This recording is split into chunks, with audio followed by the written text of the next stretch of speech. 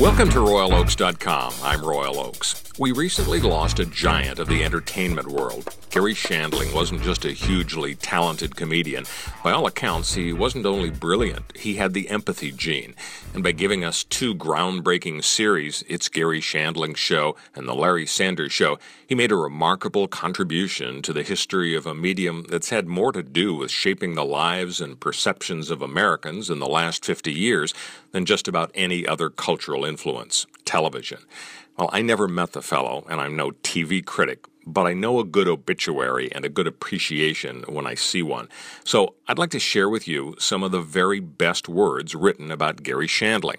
I'll start with a pair of obituaries from the New York Times and the LA Times that may remind you about the remarkable life he lived, and then a pair of appreciations that share perspectives on his life that may surprise you. First, the New York Times obituary by Jason Zinoman. It didn't take long for Garry Shandling, who died Thursday at the age of 66, to ask the audience what they thought of his hair. As a stand-up comic, he led with his neuroses, telling dark and cuttingly self-deprecating jokes in between wide, needy grins. "I'm dating a homeless woman," goes the setup to one joke. "It was easier talking her into staying over." If his anxiety could become shtick, his production company was called How's My Hair. He turned it into something grander and even tragic in The Larry Sanders Show, his singular, scathingly funny HBO series, which not only anticipated the current golden age of television, but also a more ambitious strain of brutally honest comedy. As tender as it was cynical, it was a show about friendship and betrayal and loneliness, the King Lear of talk show satires. And it wasn't even his first groundbreaking television series. In the mid-1980s, he starred in It's Garry Shandling's Show, a deconstructionist sitcom created with Alan Zweibel that destroyed the fourth wall, then played with the rubble. Mr. Shandling played a stand-up comic who constantly interrupted scenes by talking to the audience about being in his own show. His opening theme song underlined the self-references. "This is the theme to Garry's show, the theme to Garry's show," the jingle started. "Garry called me up and asked if I would write his theme song." With its formal playfulness and meta-commentary, this show did for the network sitcom, it began on Showtime but was picked up by Fox in 1988, what David Letterman achieved for late-night talk shows. Of course, Mr. Shandling's comedy, on stage and screen, was always inward-looking, even self-obsessed. He was a gifted writer who could inhabit disparate voices, and his early stand-up, where he was part of the storied Comedy Store scene in the 1970s in Los Angeles, along with Andy Kaufman, Mr. Letterman, and Robin Williams, displayed skill at observational humor. It's no accident that on his greatest triumph he wrote about a world that he knew well, the late-night talk show. When Mr. Shandling starred as a guest host for Johnny Carson on The Tonight Show, rotating with Jay Leno, a Comedy Store colleague, as the Monday night host every other week for a stint in the late 80s, he didn't act or look like a traditional host. His Jewish anxiousness and self-deprecating sexual jokes were far more common in comedy clubs than on talk shows, where most hosts were coolly reserved Midwestern stoics like Johnny Carson or Jack Paar. In Larry Sanders, he stripped his own persona bare, moving from the smooth on-screen monologues to the awkward and nasty off-stage politicking that examined the main character's every insecurity and narcissistic tendency. In one of the funnier episodes, Sanders engages in a heated Hollywood battle with Ben Stiller, who plays himself, over finagling a spot in People magazine's annual Sexiest Man of the Year issue. When Mr. Stiller appears on the show, amiable jokes on air turn to insults during a commercial. The two characters one-up each other in stinging put-downs until Sanders says, "If you could see how Jewish you look right now." It's an ugly and ridiculous moment, a twisted parody of Jewish self-hatred that touches several raw nerves. At the same time, it involves the vainest men in the pettiest fight. Yet Mr. Shandling performs the hurt with nervy realism, finding the pathos in this silly man. He's still the guy worried about his hair, but this time the insecurity he displays is more and less than funny. Next obituary is by Los Angeles Times reporter Scott Collins.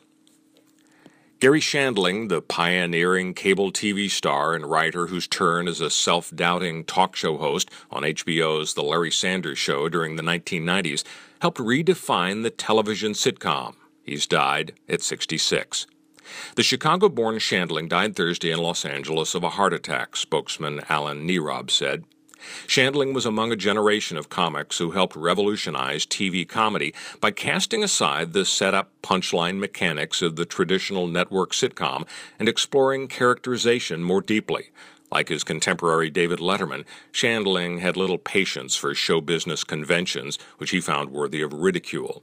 Unlike Letterman, he never earned the brass ring of his own network talk show, even though he was a frequent guest host on The Tonight Show, and was at one time, along with Letterman and Joan Rivers, a leading contender to replace Johnny Carson, who retired in 1992.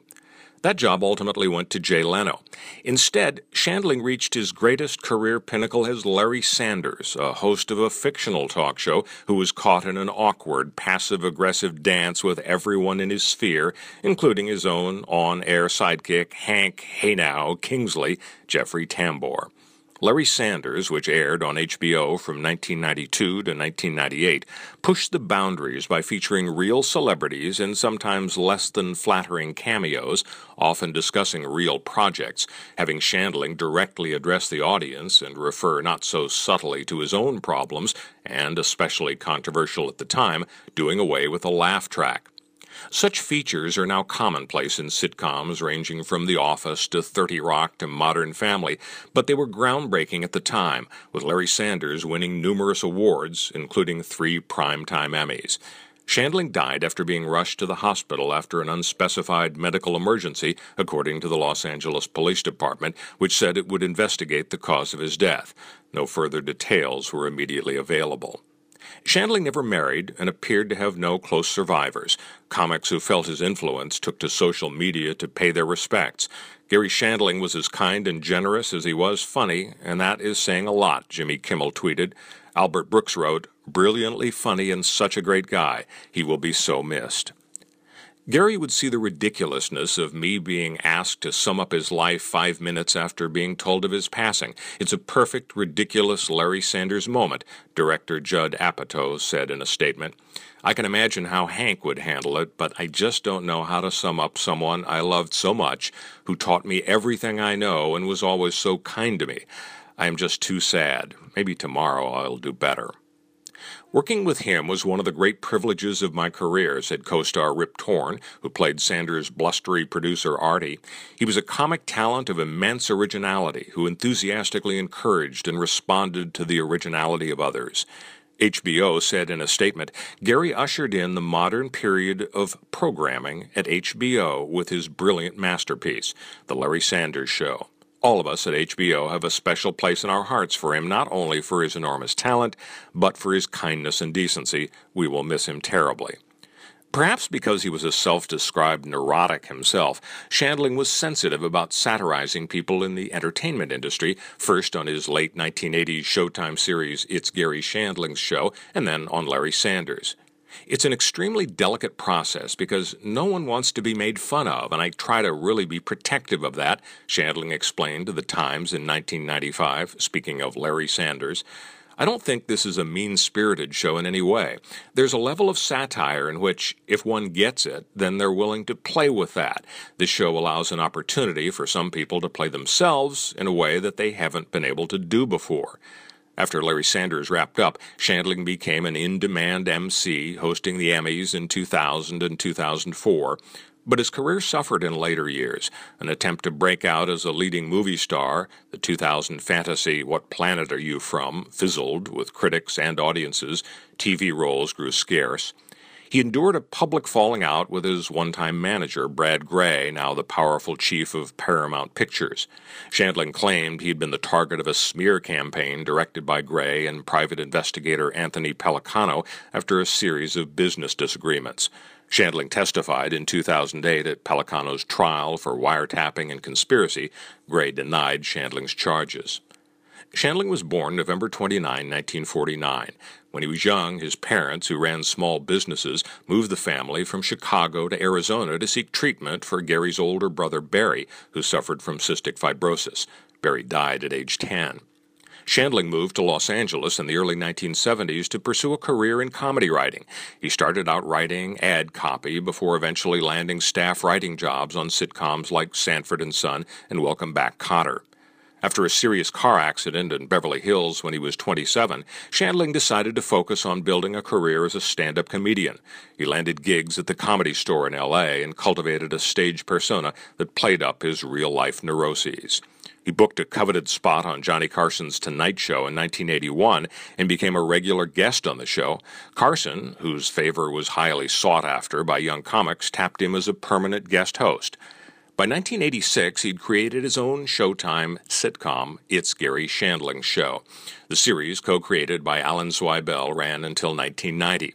More recently, Shandling joined Jerry Seinfeld on his web series Comedians in Cars Getting Coffee in an episode with the eerily foreboding title, It's Great That Garry Shandling Is Still Alive.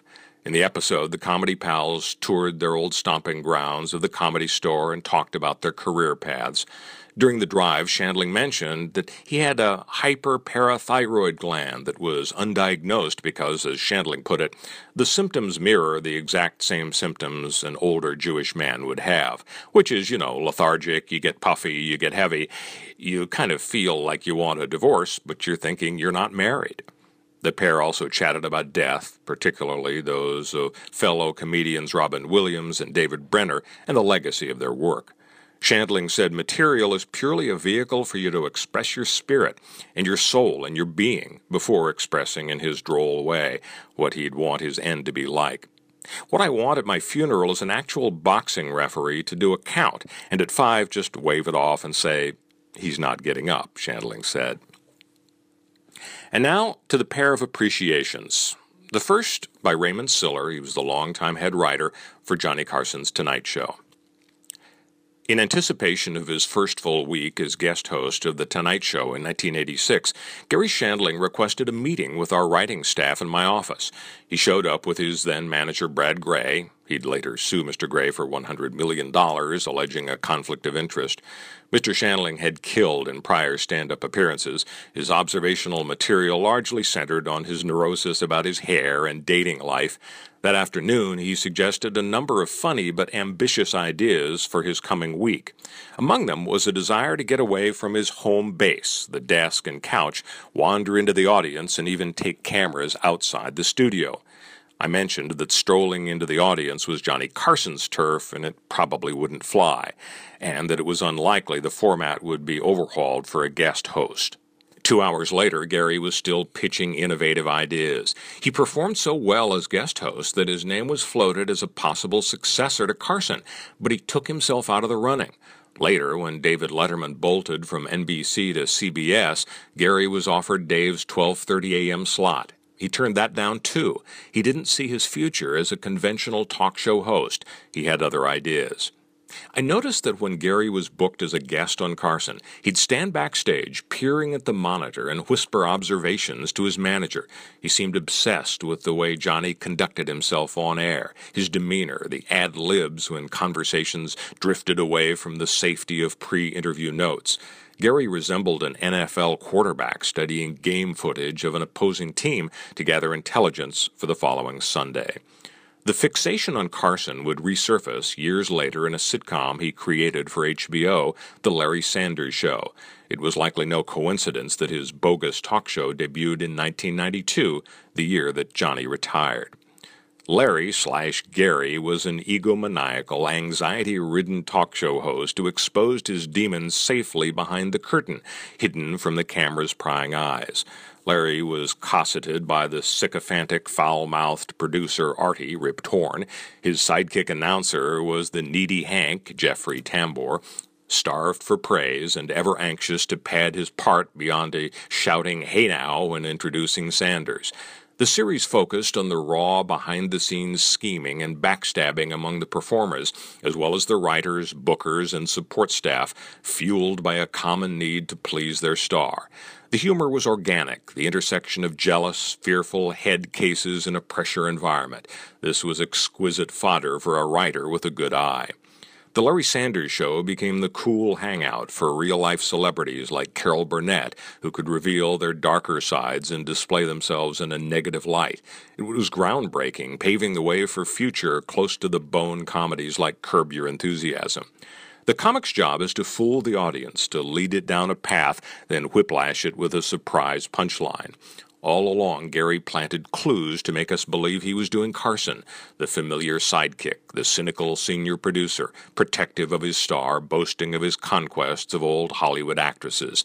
Surely this was The Tonight Show.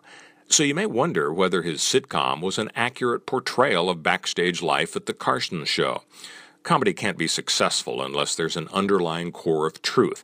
As a veteran of the talk show scene, I can identify with the oddball traits on display, so common to those of us who toiled in late-night television. It may be worth noting that both Ed McMahon and producer Freddie DeCordova appeared as guests on Larry Sanders, possibly to draw a firewall between themselves and their fictional counterparts. I never asked Johnny what he thought of the series. In the PBS documentary on Carson, a teary-eyed Mr. Shandling said, "I couldn't believe how stunned I was the day Johnny Carson died. I wasn't that close to the guy. Now I realize how close I was." Gary's magic never relied on hacky mother-in-law or sex jokes. It bored in on the character's raw inner life, what made Larry Larry. The conceit was an ostensibly friendly talk show host with a polar opposite, troubled personal life. This was a pure example of comedy misdirection. Gary was hiding in plain sight in front of a national audience. He wasn't doing an impression of Carson. He was doing himself. As a viewer watching the paranoia play out, at the same time there was an uncomfortable and hilarious experience, was peculiar. The combination of smart writing and the understated acting of Gary and his fellow players make it a masterpiece. Gary Shandling chose to withdraw from regular appearances on television. That was our loss. Now, if you'll excuse me, I need to binge-watch the 89-episode boxed set for the second time. And finally, an appreciation by Los Angeles Times television critic Robert Lloyd. Gary Shandling has died Thursday in Los Angeles at the ridiculous age of 66. And while his death seems the very definition of unexpected, I like to think, based on what I knew of him, first or second hand, that he was ready for it, on the deeper level where he seemed to like to live. I'm going to write first about the comedian, writer, actor, and artist, and then about the person in person. After meeting him, I was never able to view the performer as separate from the person. That's true to some extent whenever you spend time with someone whose work you've admired. You can feel like they belong to you in some completely unrealistic way. But this is something different, something deeper, amplified by Shandling's own insistence on the importance of being authentic and real and in the moment, on the importance of being, period, even in the context of an interview. Shandling, who trained as an electrical engineer, began as a comedy writer, then went into stand-up and became a frequent guest host of The Tonight Show. He was successful in all those things. If he'd wanted it, he could have positioned himself as Johnny Carson's successor, if not exactly groundbreaking. Then, for Showtime, he made It's Gary Shandling's Show, a meta-fictional sitcom in which he played a version of himself. That series, which broke not only the fourth but the fifth wall, pulling the camera back far enough to make the studio audience part of the action, was something new and something still to cherish. But it was also too odd to be really influential. Shandling's real legacy begins with The Larry Sanders Show, which he created for HBO in 1992, in which he created and played a neurotic talk show host whose life might have in some respects resembled his own. To my mind, this is where the new age of television, call it golden or whatever you like, really begins. This is where the curtain comes up, where the walls fall. It's a show that didn't settle for light or dark, for funny or not funny, for good people or bad. It was farcical and naturalistic at once, emotionally naturalistic, visually new. It had a documentary swing based on the exigencies of a low budget, critical and compassionate, hilarious and deep. It is a box to hold everything, and everything it was proceeded from the creator's star's demands, not just for a new kind of series, but a new way of making one, with consciousness and, a word he repeatedly used, courage. I first met Shandling at the Hotel Bel Air in 2007 after the release of Not Just the Best of the Larry Sanders Show, a DVD set of self-selected episodes that also contained a number of new, highly unusual interviews, encounters really, Shandling himself conducted with people who had been on the show and to different degrees in his life. There were lots of trees and water and swans at the hotel. That doesn't seem to me coincidental, given the choice of the venue. He was there to promote a product, officially, but it seemed important to him that I felt that was secondary to the fact that we were two people sharing a sliver of space-time. One menu option on the DVD set read, in Shandling's own handwriting, "I don't really want to watch this DVD. I'd rather spend my time talking to a human being." I'm sure there are plenty of people who could testify to a person different from the one I met then, someone conflicted and unfinished and as troubled by ego as the next guy. But understanding is also a life's work, and it seemed to be, from this and subsequent conversations, the work that interested him. And so he showed me the Zen emptiness circle, a symbol of the borderless unity of all things he had tattooed on the back of his neck. He described making Sanders as almost a sacred process, an exercise in finding the moment, of feeling safe to be who you are, even as it was a chance to explore the shadow side of human behavior. Also featured on that DVD set, a sequence in which a Vietnamese Buddhist monk speaks to Shandling of extending love and compassion to all sentient beings, and notes that the true enemy is ignorance. At one point, as the interview was beginning to stretch beyond anything previously discussed and we were walking around the hotel grounds, he put a hand on my shoulder and for a long, wordless moment looked straight into my eyes as if he were looking for something fundamental past them. Perhaps he was deciding whether more time with me was worth his time, or maybe this was just his way. It was a little uncomfortable, not in a bad way, and remarkable and memorable. After Sanders ended in 1998, Shandling was hardly invisible. He hosted the Emmys, acted a little, went on talk shows, did stand-up, often, if not mostly, unannounced. His final appearance was a recent episode of good friend Jerry Seinfeld's Comedians in Cars Getting Coffee, which is ironically filled with talk of death. But he was not as active as might have been expected of an artist so widely liked, professionally esteemed, and personally influential within his community, both among his chronological peers and younger artists to whom he gave a break, or influenced, or incidentally mentored. We spoke about this in 2010, when a complete set of Sanders episodes was released. I was on Regis Philbin a couple of years ago, Shandling recalled then, and he asked me, "Now, where do you go? I hear you go to Hawaii. I'm very confused. You're a talented guy and you disappear." And I said, "Well, why you're confused is because I go off TV." And he didn't quite know what I meant.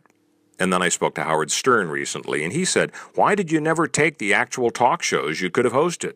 And I said, "Well, unlike you, I don't have the gift of wanting to go on the air every day because I need the space in between to grow."